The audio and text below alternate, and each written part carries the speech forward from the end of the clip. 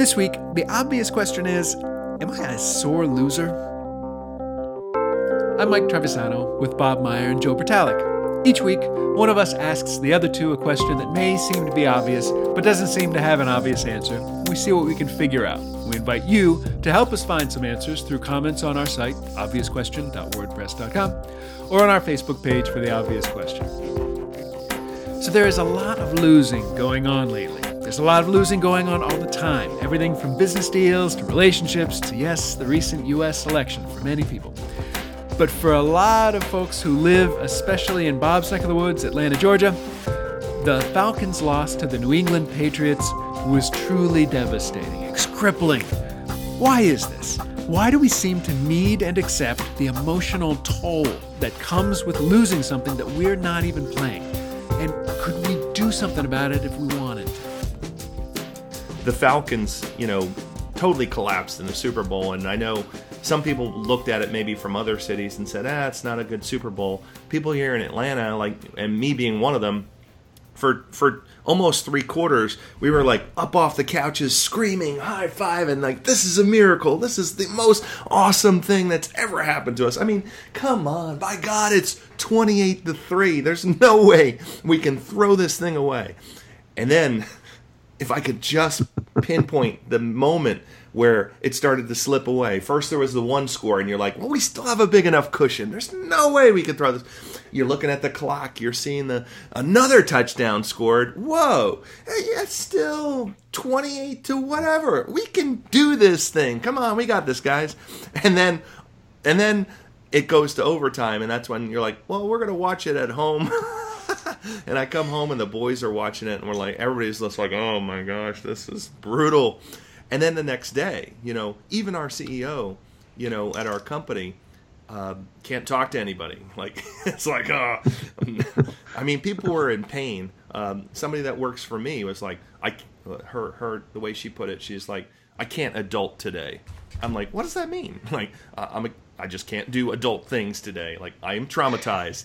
And I'm thinking, I'm not traumatized, but these other people are traumatized. My boss was traumatized for most of the week. Couldn't talk about it. You could hear him get act angry, truly angry when he would start to talk about it. Yeah, but I was saying and it's not necessarily the sore loser thing, but why does losing hurt so much? And I think about it from dumbest things, like a lot of it is sports related for me. So tennis.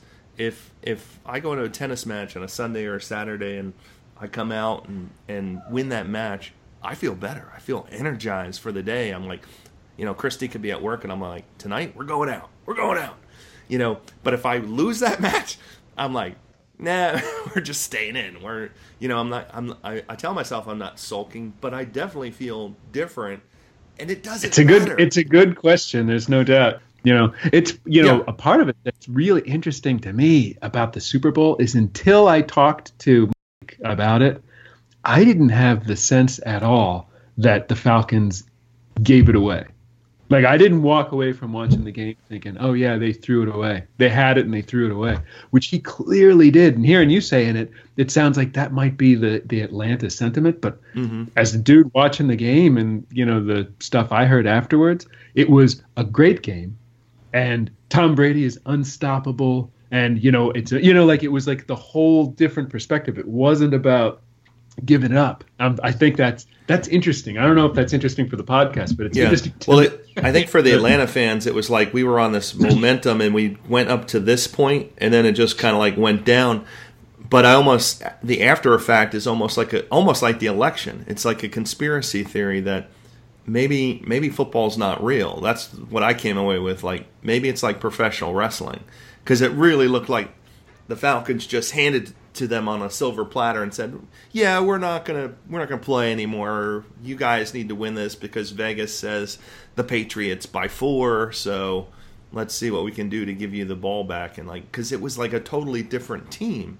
But then the same could be said for the first half funny, with the Patriots. I didn't see that. I saw a couple incredible catches still. There was that one unbelievable catch that was, the Edelman not one when they were tied. The Julio one. Yeah. where he kept both feet in. It was like, how the hell? And the best throw and the best catch maybe, ever. And that happened late in the game. And so it's funny. I didn't see it as Atlanta just, I haven't even talked to people in our neighborhood. And that's what I was thinking about is like the people that actually, like there's a guy in our neighborhood that we're good friends with that, he probably spent $6,000 to go there. I mean, diehard Falcon fans where they're like, there's no way I'm not going to the Super Bowl. And I'm thinking that he must have had like the time of his life up until, the third quarter. And then it was hard enough for people here that were just at a party, but I couldn't imagine if you're in the stadium, you got other drunk people, right? Patriots fans. The minute the Patriots took off, they're probably like, you idiot, you dumb, and then I just couldn't imagine like the walk of shame. And then it probably took 3 hours to get out of the stadium. And the whole time you're just thinking, I was telling somebody, like, I could only imagine the person that they went there and this guy probably paid the $6,000, right? The Falcons are winning. He's thinking a good investment. And then at the point where they lose and you're leaving the stadium, let's say he was staying there the next day, he's probably thinking, I could save $300 if I don't stay in the hotel room tonight. Maybe I should get an earlier flight. I'm not going to take a cab. I'm taking Uber. Like it's like cutting your losses immediately comes to mind. Like, how the hell do I get out of here quickly? And I think we've all had those experiences where, like, I don't want to be on vacation anymore. This is over. Yeah. But even with Andrea, I was like, oh my God, like I wanted to be sensitive to her. Like, she literally came into the office looking like she was in tears. And I was like, and I wanted to be sensitive, but part of me wanted to say, like, it's just a stupid game. Like, get over it. Like you're really distraught over it. Like, I just can't deal. And I heard her say it to a lot of people on the phone. I just can't deal with anything today. I just need to be left alone. And I'm like, wow. It's like, it's not even, I can relate to the sports things where it's me, but it's harder for me to, I didn't put that kind of investment into it. Maybe that's it. Some of it's the mental energy you put in around before the game even starts. People buy jerseys. They do all this stuff. Elaborate parties. The thing that blows me away about sports in general, and I think, I still to this day, I get teased a lot by like my buddies that are all super big sports fans, right? And they're like, they make fun of me like I don't know anything about sports, and I do. But I choose to not be a fan, to not follow this stuff for one simple reason. I don't have any control. I don't.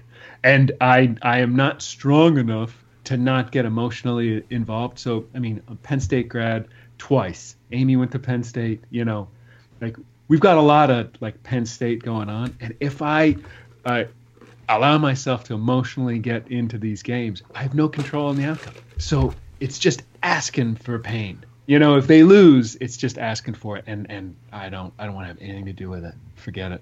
I want to be involved in stuff that I have some say in the outcome.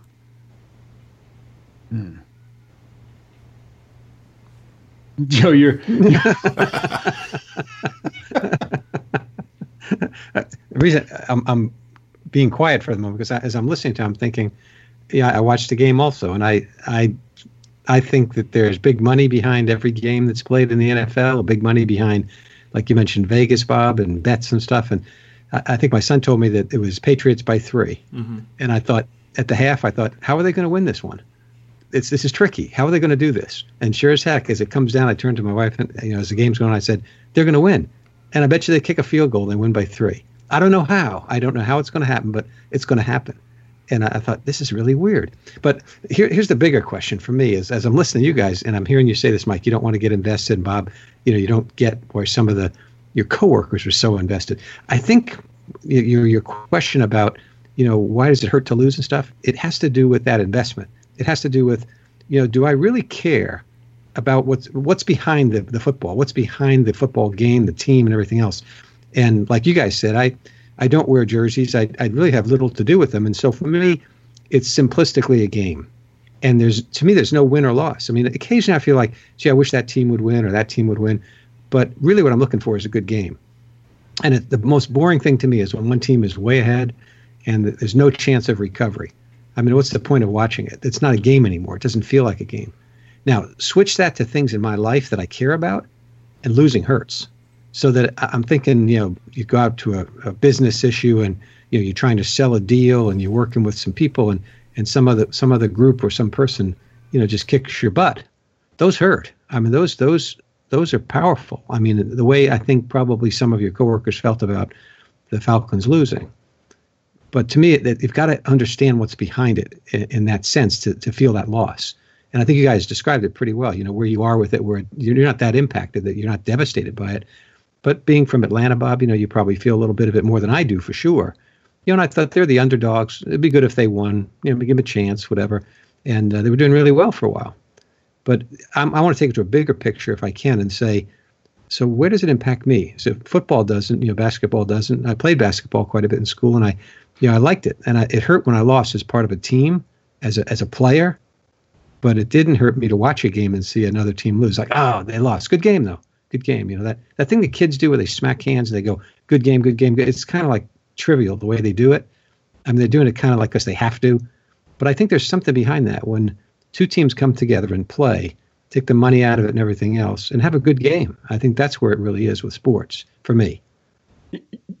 Listening to you, Joe, it almost gives me the answer to the question, why am I a sore loser? Well, you're a sore loser because it mattered to you, right? That's why. But then it bends the question, so why did it matter? It just tunnels right down to another one. And that's a great question, Mike. So why did it matter to people like some of your coworkers in Atlanta? Why did it matter so much to them? My quick answer is because they care about the team, or they care about what it means to lose as a team, or what it means to Atlanta or to their identity or whatever, to be losers. Nobody wants to be a loser, right? Mm-hmm. So that somewhere they tie their identity, like they say things like, we won. You didn't win. The team won. You happen to be there. You're a spectator. We won. No, you didn't. We lost. No, you didn't. Well, everybody does that with their team. They say we, like they're part of the team. Yeah. Like you're the fifth man. I think a lot of it is expectations too. I think in the case of the Falcons, it was like everybody's like, well, we deserve this. This is our chance. Everybody, and we thought we're this. And then I think watching the first half of that, it played into our expectations, which was we are the underdog and we're underappreciated, but that's why we're going to win this game. And then you watch play after play, like, oh my gosh, did we just do that? We sacked Tom Brady 3 times. No one's ever done that before in a regular game, and we did it in the Super Bowl. Oh my God. Play after play, it was just another piece of evidence that said, yep, this is our time to shine. And then, and then it just fell apart, and it's like, how did that happen? And I think had it been an evenly balanced game and then the Falcons lost, I think there would have been less sore losers, if you want to call them that. Yeah, but very important, you just said, I think, Bob, for me, and what Mike brought up is that use of the word we, they, are, those kinds of things imply that you're out there doing it somehow, or you're with the team on the field, in that sense. Whereas I'm thinking, I watched the game, and I don't think there was one time when I thought to myself, we're winning, or any word that would be other than them. In fact, I remember saying at one point to my wife, we were sitting there, I said, they're going to lose this. Not we're going to lose this, they're going to lose this, which puts me like aside from them. So I have an interest in the outcome, but not a vested interest. Like if I'm saying we're losing, oh no, we're losing, or we're ahead, or we're going to win this one. Once I put that whatever that pronoun, whatever that thing is called, once I put that in there and I use words like that, I'm connected. Sure. And I would say personally, if I lose a business deal, I lost. And if we together lose one, we lost. That's different. That's where the pain comes from, obviously. You're making me think, Joe, of this exact same thing, like the being evidenced in even a crazier, bigger way. When we lived in Italy, we noticed that soccer is a big deal, right? Football, they call it football, is a big deal, right? And not only do they, like the teams just like we like sports teams, but they take their political affiliations and how they're ethical, moral, stuff that has nothing to do with sports, and they attribute it to teams. So if you support this political candidate, then you support the Rome soccer team. If you support this other thing, then you support Lazio, which is the region that Rome sits in. It's sort of like the equivalent of a city team versus a state team, right? And it's the same thing, and it's real. Like if you go to the stadium, if you support this team or this political ideology, then you sit in this section. If you support, and man, don't sit there if you support the other team. And it's real. Like it can get violent, like there are some games like the Roma Lazio game, the two rivals, like you kind of have to. I wouldn't have taken my son to that game, and I would have gone to that game like really like wary, I would like ready for something, because they can get really rough, and it's the same thing. It's just what you're talking about, like bringing more into it than what is actually there, than what's really there, and that's what gives it meaning. That's what makes it matter, I guess. Yeah, we can tie it directly like to the current elections, what we just went through, and how the country's so split on things because there's a vested interest in those candidates in that outcome. And the idea that we lost or we won, if I sit back and if I'm from a different country, I'm not involved with this, I could say something like, well, they won, that the Republican Party and Donald Trump, won an election and not feel anything. But if I'm in the middle of it and I lost, I'm somehow connected with Clinton and that whole, Democratic Party and stuff, I would feel the loss significantly. So I think it plays out everywhere. Your point in Italy, I mean, we're seeing that. I guess that's the exact same thing. Is that why do I support a team in the first place? Because I live there. I mean, I was watching the Olympic trials for the upcoming Olympics, Winter Olympics next year, and a number of the people were not from this country originally. Now I don't know. It's like I know that's changed. It used to be like you would see a person in a certain ethnicity, whatever, you would attribute it to a certain country. But nowadays, athletes come from all over the place. And how do you support them? Because they come from the United States. It's very simple. They're United States players. They're United States competitors. And that's where everybody gets behind them, right? Regardless of where they were born or where they were raised or what their backgrounds are. They're USA, that kind of thing. I was thinking about what you were saying, Joe, in terms of the election and, the Hillary or Bernie supporters and now Trump being president. It's almost the same thing with the Super Bowl. Like if I'm a Falcons fan and the Patriots win, it would be very hard for a Patriots fan to convince me, well, now, Tom Brady is the guy. Bob, you need to rally around Tom Brady. Maybe that's how I understand the fact that, everybody's saying, well, he's our president. We need to support him. And then the Republicans will Facebook the one actor out there that says, yes, Matthew McConaughey or somebody says, he's our president. We should get behind him. But nobody's going to take that advice. Why would they? Yeah. Interesting parallel. Yeah. Sorry, Falcons fans, but you're going to have to now like Tom Brady. Yeah. That's the way it is. So we have some obvious question Tom Brady apparel for you, and just check us out on the obvious question WordPress.com and get some of that. So sore losers. I know I am a sore. I can be a sore loser, and I have to pick my. I can tell. Going back to the very first thing that I was talking about, where I'm not much of a sports fan, and here's why: because I can't control it, and it drives me nuts. It's almost like a signpost to me in other areas of my life. If I feel sore after the thing happened, then I have to assess: should I be in this or not? Do I have control over it? If I don't have any control over it, then maybe it's not such a good idea for me to be involved at all. If it's my job and we're going after something and I want to win it real bad and I did a lot of work and we lose, I feel okay feeling bad, right? Like that's something I'm invested in. I'm going to go, chase after it. Or if I work real hard at a piece of music and I screw it up in front of people, then I'm upset because I was vested in it and I had control over it. But if I don't, then maybe it's not worth it. It's my thought. That's my thought on the thing. Yeah. A couple of things come to mind as I was listening to you guys. I was thinking of some advice I got when I was very, very young, probably from my parents, is the idea of sports. It doesn't matter who wins or loses. It's how you play the game. And I remember that stuck with me for a long time. And I didn't like losing, so I would play the game as hard as I could. But I think that kind of advice, that kind of thought, gets you to the point where you start to realize it is just a game. And maybe the bigger picture of life, it's just a game. I mean, life is way too serious in some ways. I remember reading years ago that there was no scientific proof that life is supposed to be serious. There's no way to prove that. So we put it on ourselves, I think, to make life more serious than it really is. And just one final quote, the better to have loved and lost than never to have loved at all. I think love is a huge word, and the loss of it is a huge pain. So if you're in the game of love and you lose, obviously the pain is tremendous, but better to have experienced that than not to have ever experienced it all. Play it safe. So I think we're in it. We're in the game. I think we're trying to play it right here today, in the conversations we have and stuff. And win or lose, we played the game.